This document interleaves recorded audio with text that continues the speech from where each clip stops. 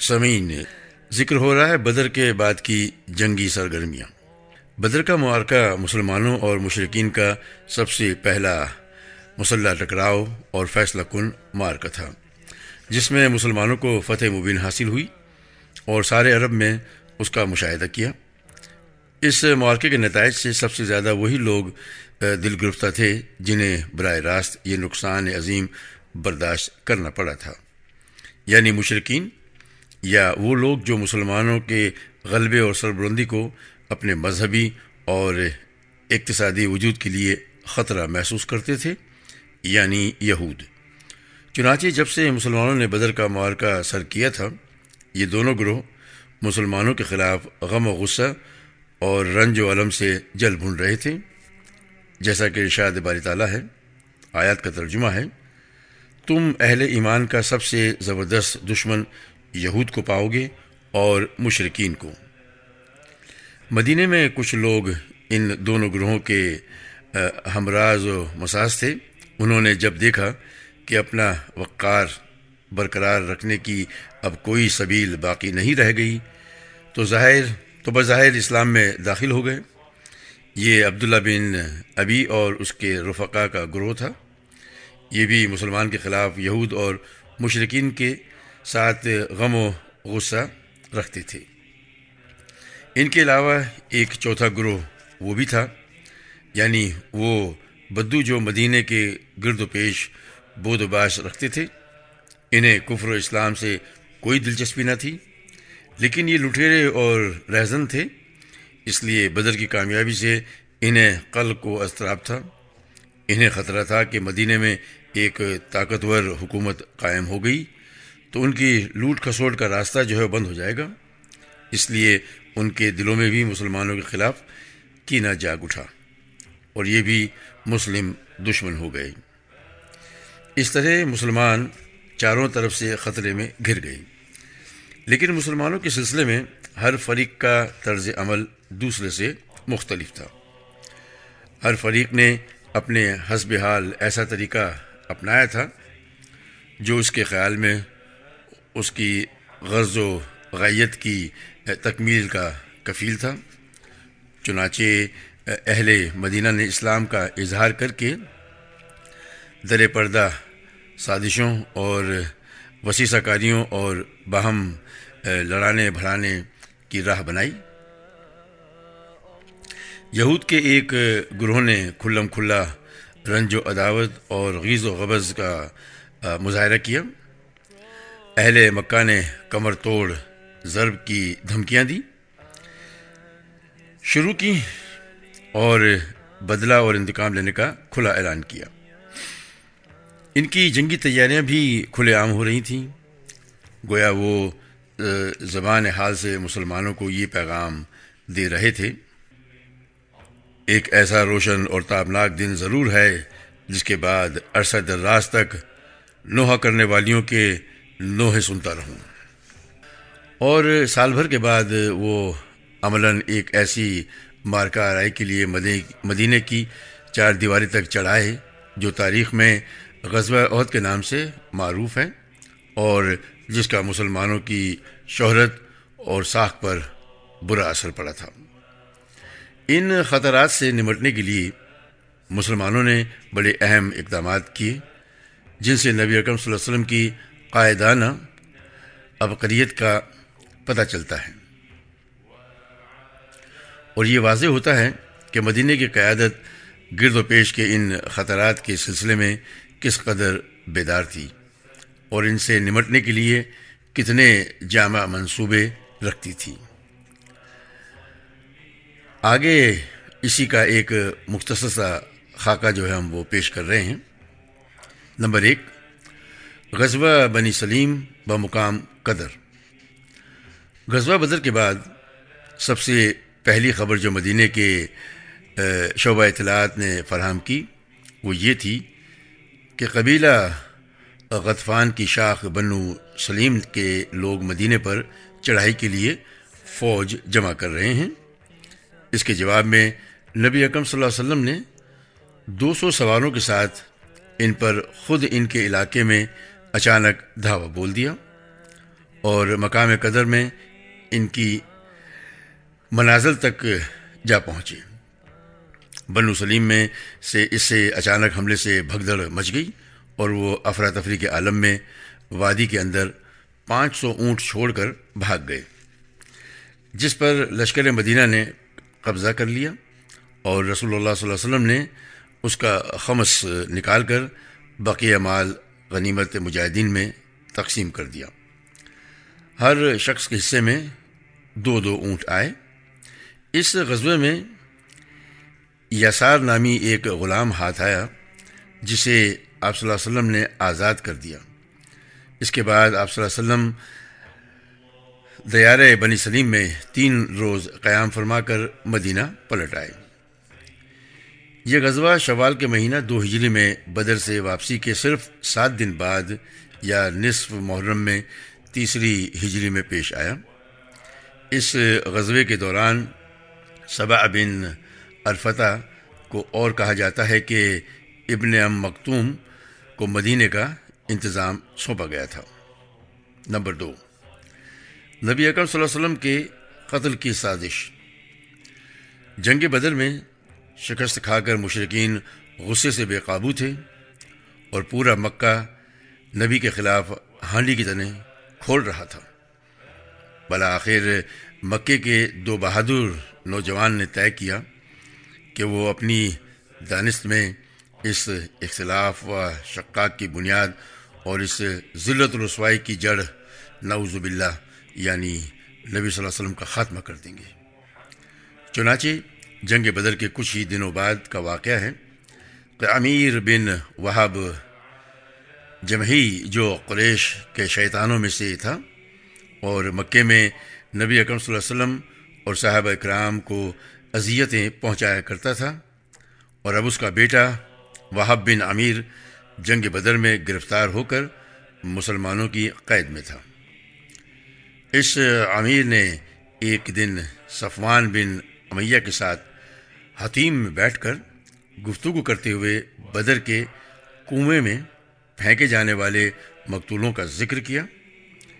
اس پر صفوان نے کہا، اللہ کی قسم ان کے بعد جینے میں کوئی لطف نہیں۔ جواب میں امیر نے کہا، اللہ کی قسم تم سچ کہتے ہو۔ دیکھو اللہ کی قسم اگر میرے اوپر قرض نہ ہوتا جس کی ادائیگی کے لیے میرے پاس کچھ نہیں، اور اہل و عیال نہ ہوتے جن کے بارے میں اندیشہ ہے کہ میرے بعد ضائع ہو جائیں گے، تو میں سوار ہو کر محمد کے پاس جاتا اور اسے قتل کر ڈالتا، کیونکہ میرے لیے وہاں جانے کی ایک وجہ ہے، میرا بیٹا ان کے ہاں قید ہے۔ صفوان نے اس صورتحال کو غنیمت سمجھتے ہوئے کہا، اچھا چلو تمہارا قرض میرے ذمہ ہے، میں اسے تمہاری جانب سے ادا کر دوں گا، اور تمہارے اہل و عیال میرے اہل و عیال ہیں، جب تک وہ موجود ہیں میں ان کی دیکھ بھال کرتا رہوں گا۔ ایسا نہیں ہو سکتا کہ میرے پاس کوئی چیز موجود ہو اور ان کو نہ ملے۔ امیر نے کہا، اچھا تو اب میرے اور اپنے معاملے کو صحیح کا راز میں رکھنا۔ صفوان نے کہا، ٹھیک ہے میں ایسا ہی کروں گا۔ اس کے بعد امیر نے اپنی تلوار پر سان رکھائی اور زہر آلود کرائی، پھر روانہ ہوا اور مدینہ پہنچا، لیکن ابھی وہ مسجد کے دروازے پر ہی اپنی اونٹنی بٹھا رہا تھا کہ حضرت عمر بن خطاب رضی اللہ تعالیٰ عنہ کی نگاہ اس پر پڑ گئی۔ وہ مسلمانوں کی ایک جماعت کے درمیان جنگ بدر میں اللہ کی عطا کردہ اور اعزاز و اکرام کے متعلق باتیں کر رہے تھے۔ انہوں نے دیکھتے ہی کہا، یہ کتا اللہ کا دشمن امیر کسی برے ہی ارادے سے آیا ہے۔ پھر انہوں نے نبی اکرم صلی اللہ علیہ وسلم کی خدمت میں حاضر ہو کر عرض کیا، اے اللہ کے نبی، یہ اللہ کا دشمن امیر اپنی تلوار حمائل کیے آیا ہے۔ آپ صلی اللہ علیہ وسلم نے فرمایا، اسے میرے پاس لے آیا۔ امیر آیا تو حضرت عمر رضی اللہ عنہ نے اس کی تلوار کے پرتلے کو اس کے گلے کے پاس سے پکڑ لیا اور انصار کے چند افراد سے کہا کہ تم لوگ رسول اللہ صلی اللہ علیہ وسلم کے پاس جاؤ اور وہیں بیٹھ جاؤ اور آپ صلی اللہ علیہ وسلم کے خلاف اس خبیث کے خطرے سے چوکنا رہو، کیونکہ یہ قابل اطمینان نہیں ہے۔ اس کے بعد وہ امیر کو اندر لے گئے۔ رسول اللہ صلی اللہ علیہ وسلم نے جب یہ کیفیت دیکھی کہ حضرت عمر اس کی گردن میں اسی کی تلوار کا پرترا لپیٹ کر پکڑے ہوئے ہیں تو فرمایا، عمر اسے چھوڑ دو، اور امیر تم قریب آ جاؤ۔ اس نے قریب آ کر کہا، آپ لوگوں کی صبح بخیر ہوئی؟ نبی صلی اللہ علیہ وسلم نے فرمایا، اللہ تعالیٰ نے ہمیں ایک ایسے تہیے سے مشرف کیا ہے جو تمہارے اس تہیے سے بہتر ہے، یعنی سلام سے، جو اہل جنت کا تہیہ ہے۔ اس کے بعد آپ صلی اللہ علیہ وسلم نے فرمایا، اے امیر تم کیوں آئے ہو؟ اس نے کہا، یہ قیدی جو آپ لوگوں کے قبضے میں ہے اسی کے لیے آیا ہوں، آپ لوگ اس کے بارے میں احسان فرما دیجیے۔ آپ صلی اللہ علیہ وسلم نے فرمایا، پھر یہ تمہاری گردن میں تلوار کیوں ہے؟ اس نے کہا، اللہ ان تلواروں کو برباد کرے کہ یہ ہمارے کچھ کام نہ آ سکی۔ آپ صلی اللہ علیہ وسلم نے فرمایا، سچ سچ بتاؤ کیوں آئے ہو؟ اس نے کہا، بس صرف اس قیدی کے لیے آیا ہوں۔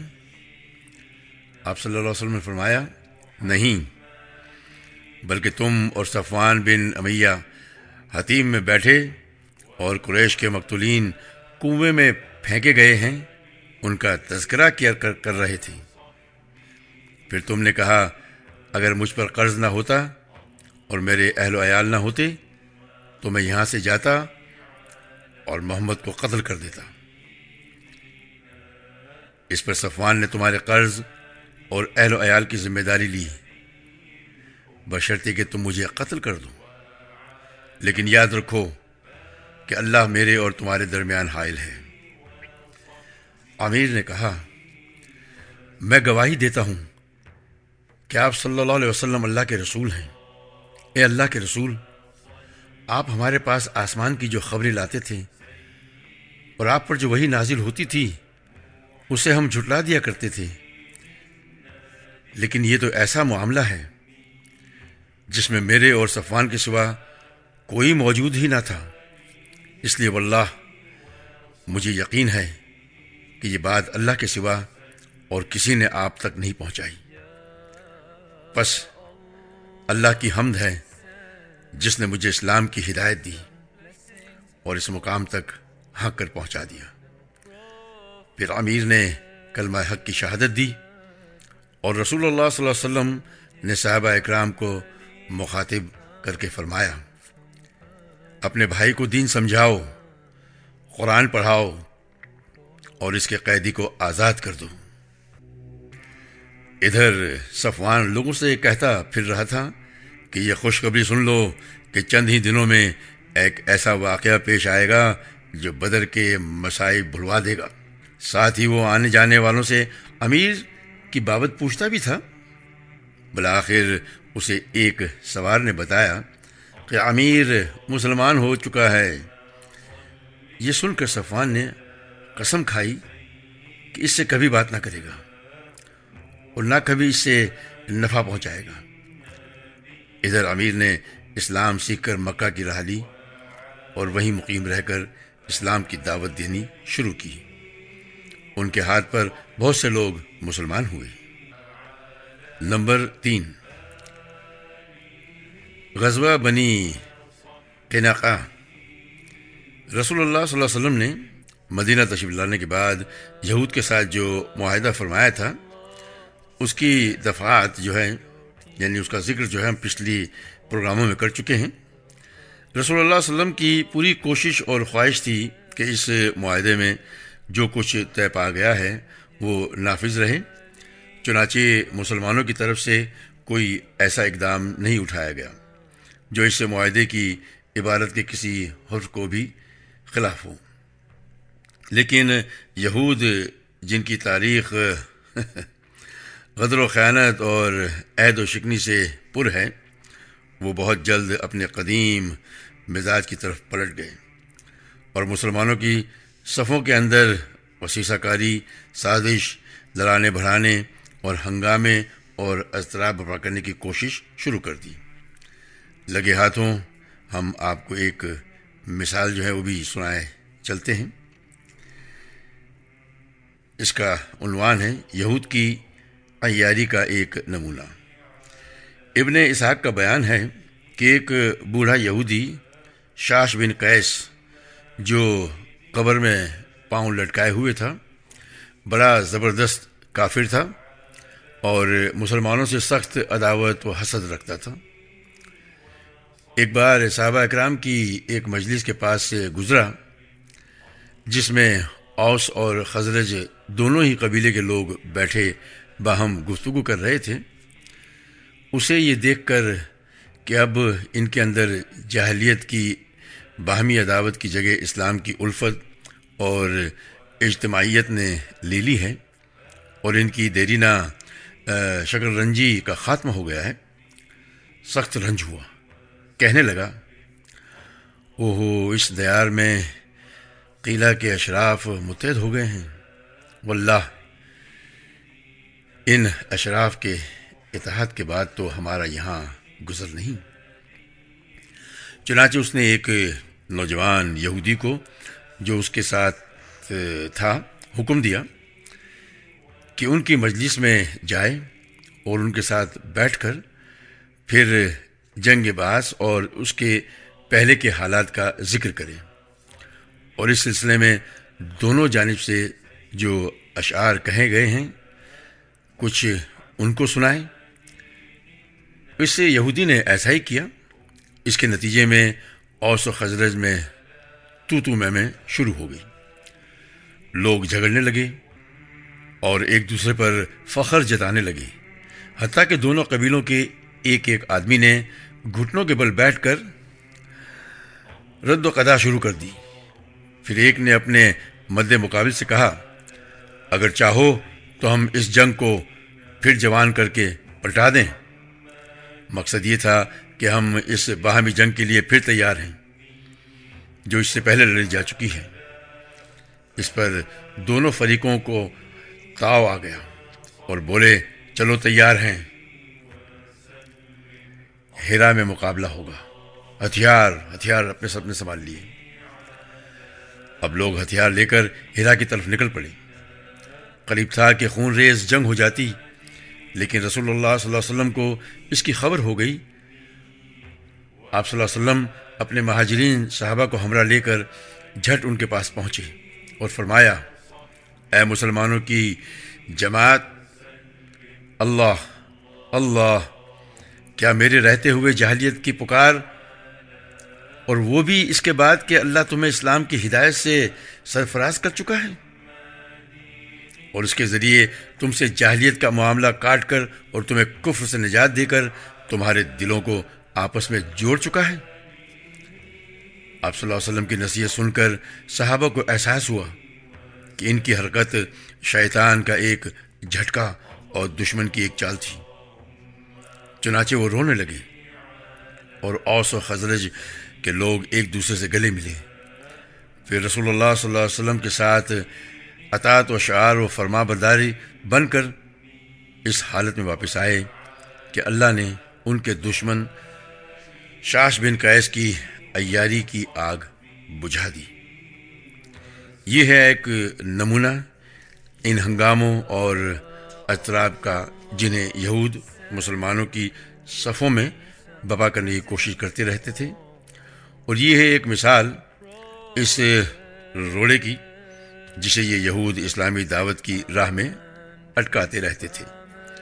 اس کام کے لیے انہوں نے مختلف منصوبے بنا رکھے تھے اور جھوٹے پروپیگنڈے کرتے تھے. صبح مسلمان ہو کر شام کو پھر کافر ہو جاتے تاکہ کمزور اور سادہ لوگ قسم کے لوگوں کے دلوں میں شک و شبے کی بیج جو ہے بو سکیں. کسی کے ساتھ مالی تعلق ہوتا اور وہ مسلمان ہو جاتا تو اس پر معیشت کی راہیں تنگ کر دیتے. اگر اس کے ذمہ کچھ بقایا ہوتا تو صبح و شام تقاضے کرتے، اور اگر خود اس مسلمان کا کچھ بقایا ان پر ہوتا تو اسے ادا نہ کرتے بلکہ باطل طریقے پر کھا جاتے اور کہتے کہ تمہارا قرض تو ہمارے اوپر اس وقت تھا جب تم اپنے آبائی دین پر تھے، لیکن اب جب تم نے اپنا دین بدل دیا ہے تو اب ہمارا اور تمہارا لین دین نہیں. واضح رہے کہ یہ یہود نے ساری حرکتیں بدر سے پہلے ہی شروع کر دی تھیں اور اس معاہدے کے علل رغم شروع کر دی تھی جو انہوں نے رسول اللہ صلی اللہ علیہ وسلم سے کر رکھا تھا. ادھر رسول اللہ صلی اللہ علیہ وسلم اور صحابہ اکرام کا یہ حال تھا کہ وہ ان یہود کی ہدایت یابی کی امید میں ان ساری باتوں پر صبر کرتے جا رہے تھے. اس کے علاوہ یہ بھی مطلوب تھا کہ اس علاقے میں امن و سلامتی کا ماحول برقرار رہے. بنو قینقاع کی عہد شکنی. جب یہود نے دیکھا کہ اللہ تعالیٰ نے میدان بدر میں مسلمانوں کی زبردست مدد فرما کر انہیں عزت و شوکت سے سرفراز فرمایا ہے اور ان کا رعب و دبدبہ دور و نزدیک ہر جگہ رہنے والوں کے دلوں پر بیٹھ گیا ہے، تو ان کی عداوت و حسد کی ہانڈی پھٹ پڑی. انہوں نے کھلم کھلا شر و عداوت کا مظاہرہ کیا اور علل اعلان بغاوت اور ایذا رسانی پر اتر آئے. ان میں سب سے زیادہ کینہ توز اور سب سے بڑھ کر شریر کعب بن اشرف تھا، جس کا ذکر جو ہے ہم آگے کریں گے. اسی طرح تینوں یہودی قبائل میں سب سے زیادہ بدماش بنو قینقاع کا قبیلہ تھا. یہ لوگ مدینہ ہی کے اندر تھے اور ان کا محلہ انہی کے نام سے مشہور تھا. یہ لوگ پیشے کے لحاظ سے سونار، لوہار اور برتن ساز تھے. ان پیشوں کے سبب ان کے ہر آدمی کے پاس وافر مقدار میں سامان جنگ موجود تھا. ان کی مردان جنگی کی تعداد 700 تھی اور وہ مدینے کے سب سے بہادر یہودی تھے. انہوں نے سب سے پہلے عہد شکنی کی. جب اللہ تعالیٰ نے میدان بدر میں مسلمانوں کو فتح سے ہمکنار کیا تو ان کی سرکشی میں شدت آ گئی. انہوں نے اپنی شرارتوں، خباثتوں اور لڑانے بڑھانے کی حرکتوں میں وسعت اختیار کر لی اور خلف شار پیدا کرنا شروع کر دیا. چنانچہ جو مسلمان ان کے بازار میں جاتا اس سے مذاق و استہزاء کرتے اور اسے اذیت پہنچاتے، حتیٰ کہ مسلمان عورتوں سے بھی چھیڑ چھاڑ شروع کر دی. اس طرح جب صورتحال زیادہ سنگین ہو گئی اور ان کی سرکشی خاصی بڑھ گئی تو رسول اللہ صلی اللہ علیہ وسلم نے انہیں جمع فرما کر واعظ و نصیحت کی اور رشد و ہدایت کی دعوت دیتے ہوئے ظلم و بغاوت کا ان کے انجام سے ڈرایا.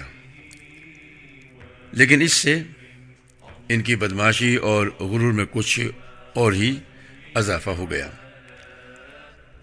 چنانچہ امام ابو داؤد نے حضرت ابن عباس رضی اللہ تعالیٰ عنہ سے روایت کی ہے کہ جب رسول اللہ صلی اللہ علیہ وسلم نے قریش کو بدر کے دن شکست دے دی اور آپ مدینہ تشریف لائے تو بنو قینقاع کے بازار میں یہود کو جمع کیا اور فرمایا: اے جماعت یہود، اس سے پہلے اسلام قبول کر لو کہ تم پر بھی ویسی ہی مار پڑے جیسی قریش پر پڑ چکی ہے. انہوں نے کہا: اے محمد، تمہیں اس بنا پر خود فریبی میں مبتلا نہیں ہونا چاہیے کہ تمہاری مد بھیڑ قریش کے اناڑی اور ناآشنا جنگی لوگوں سے ہوئی اور تم نے انہیں مار لیا. اگر تمہاری لڑائی ہوئی تو پتہ چل جائے گا کہ ہم مرد ہیں اور ہمارے جیسے لوگوں سے تمہیں پالا نہ پڑا ہوگا؟ اس کے جواب میں اللہ تعالیٰ نے یہ آیت نازل فرمائی۔ آیات کا ترجمہ ہے: ان کافروں سے کہہ دو کہ ان قریب مغلوب کیے جاؤ گی اور جہنم کی طرف ہانکے جاؤ گی، اور وہ برا ٹھکانہ ہے۔ جن دو گروہوں میں ٹکر ہوئی ان میں تمہارے لیے نشانی ہے۔ ایک گروہ اللہ کی راہ میں لڑ رہا تھا اور دوسرا کافر تھا۔ یہ ان کو آنکھوں دیکھنے میں اپنے سے دگنا دیکھ رہے تھے، اور اللہ اپنی مدد کے ذریعے جس کی تائید چاہتا ہے کرتا ہے۔ اس کے اندر یقیناً نظر والوں کے لیے عبرت ہے۔ بہرحال بنو قنیقہ نے جو جواب دیا تھا اس کا مطلب صاف صاف اعلان جنگ تھا، لیکن نبی اکرم صلی اللہ علیہ وسلم نے اپنا غصہ پی لیا اور صبر کیا۔ مسلمانوں نے بھی صبر کیا اور آنے والے حالات کا انتظار کرنے لگے۔ ادھر اس نصیحت کے بعد یہود بنو قنیقہ کی جرات رندانہ اور بڑھ گئی۔ چنانچہ تھوڑے ہی دن گزرے تھے کہ انہوں نے مدینہ میں بلوہ اور ہنگامہ برپا کر دیا، جس کے نتیجے میں انہوں نے اپنے ہی ہاتھوں اپنی قبر کھود لی اور اپنے اوپر زندگی کی راہ بند کر لی۔ ابن ہشام نے ابو اون سے روایت کی ہے کہ ایک عرب عورت بنو قنیقہ کے بازار میں کچھ سامان لے کر آئی اور بیچ کر کسی ضرورت کے لیے ایک سنار کے پاس گئی جو یہودی تھا، وہاں جا کر بیٹھ گئی۔ یہودیوں نے اس کا چہرہ کھلوانا چاہا مگر اس نے انکار کر دیا۔ اس پر اس سنار نے چپکے سے اس کے کپڑے کا نچلا کنارہ پچھلی طرف باندھ دیا اور اسے کچھ خبر نہ ہوئی۔ جب وہ اٹھی تو اس سے بے پردہ ہو گئی تو یہودیوں نے قہقہ لگایا۔ اس پر اس عورت نے چیخ پکار مچائی، جسے سن کر ایک مسلمان نے اس سنار پر حملہ کیا اور اسے مار ڈالا۔ جواباً یہودیوں نے اس مسلمان پر حملہ کر کے اسے مار ڈالا۔ اس کے بعد مقتول مسلمان کے گھر والوں نے شور مچایا اور یہود کے خلاف مسلمانوں سے فریاد کی۔ نتیجہ یہ ہوا کہ مسلمان اور بنی قنقاع کے یہودیوں میں بلوہ ہو گیا۔ محاصرہ، سپردگی اور جلاوطنی۔ اس کے بعد رسول اللہ صلی اللہ علیہ وسلم کے صبر کا پیمانہ لبریز ہو گیا۔ آپ نے مدینے کا انتظام ابو لبابہ بن عبد المنظر کو سونپا اور خود حضرت حمزہ بن عبد المطلب کے ہاتھ میں مسلمانوں کا پھریرا دے کر اللہ کے لشکر کے ہمراہ بنو قنیقہ کا رخ کیا۔ انہوں نے آپ کو دیکھا تو گلیوں میں قلعہ بند ہو گئے۔ آپ نے ان کا سختی سے محاصرہ کر لیا۔ یہ جمعہ کا دن تھا، شوال کا مہینہ اور 2 ہجری کا واقعہ ہے۔ 15 تاریخ یعنی 15 روز تک، یعنی ہلال ذوالقعدہ کے نمودار ہونے تک محاصرہ جاری رکھا۔ پھر اللہ تعالیٰ نے ان کے دلوں میں رعب ڈال دیا، جس کی سنت ہی یہ ہے کہ جب وہ کسی قوم کو شکست و ہزیمیت سے دوچار کرتا ہے تو ان کے دلوں میں رعب ڈال دیتا ہے۔ چنانچہ بنو قنیقہ نے اس شرط پر ہتھیار ڈال دیے کہ رسول اللہ صلی اللہ علیہ وسلم ان کی جان و مال، آل و اولاد اور عورتوں کے بارے میں جو فیصلہ کریں گے انہیں منظور ہوگا۔ اس کے بعد آپ صلی اللہ علیہ وسلم کے حکم سے ان سب کو باندھ لیا گیا، لیکن یہی موقع تھا جب عبداللہ بن ابی نے اپنا منافقانہ کردار ادا کیا۔ اس نے رسول اللہ صلی اللہ علیہ وسلم سے سخت اصرار والحالہ کیا کہ آپ صلی اللہ علیہ وسلم ان کے بارے میں معافی کا حکم صادر فرمائیں۔ اس نے کہا، اے محمد، میرے معاہدین کے بارے میں احسان کیجیے۔ واضح رہے کہ بنو قینقاع خزرج کے حلیف تھے، لیکن رسول اللہ صلی اللہ علیہ وسلم نے تاخیر کی۔ اس پر اس نے اپنی بات پھر دہرائی، مگر اب کی بار آپ صلی اللہ علیہ وسلم نے اس سے رخ پھیر لیا، لیکن اس شخص نے آپ صلی اللہ علیہ وسلم کے گریبان میں اپنا ہاتھ ڈال دیا۔ آپ صلی اللہ علیہ وسلم نے فرمایا، مجھے چھوڑ دو، اور ایسے غضبناک ہوئے کہ لوگوں نے غصے کی پرچھائیاں آپ صلی اللہ علیہ وسلم کے چہرے پر دیکھی۔ پھر آپ صلی اللہ علیہ وسلم نے فرمایا، تجھ پر افسوس، مجھے چھوڑ۔ لیکن یہ منافق اپنے اصرار پر قائم رہا اور بولا، نہیں، واللہ میں آپ کو نہیں چھوڑوں گا یہاں تک کہ آپ میرے معاہدین کے بارے میں احسان فرما دیں۔ 400 کھلے جسم کے جوان، 300 زرہ پوش جنہوں نے مجھے سرخ و سیاہ سے بچایا تھا، آپ انہیں ایک ہی صبح میں کاٹ کر رکھ دیں گے۔ واللہ میں اس زمانے کی گردش کا خطرہ محسوس کر رہا ہوں۔ بالآخر رسول اللہ صلی اللہ علیہ وسلم نے اس منافق کے ساتھ، جس کے اظہار اسلام پر ابھی کوئی ایک ہی مہینہ گزرا تھا، رعایت کا معاملہ کیا اور اس کی خاطر ان سب کی جان بخشی کر دی۔ البتہ انہیں حکم دیا کہ وہ مدینہ سے نکل جائیں اور آپ کے پڑوس میں نہ رہیں۔ چنانچہ یہ سب حضرات شام کی طرف چلے گئے، اور تھوڑے ہی دنوں کے بعد وہاں اکثر کی موت واقع ہو گئی۔ رسول اللہ صلی اللہ علیہ وسلم نے ان کے اموال ضبط کر لیے، جن میں سے 3 کمانیں، 2 زرہین، 3 تلواریں اور 3 نیزے اپنے لیے منتخب فرمائے، اور مال غنیمت میں سے خمس بھی نکالا۔ غنائم جمع کرنے کا کام محمد بن مسلمہ رضی اللہ عنہ نے انجام دیا۔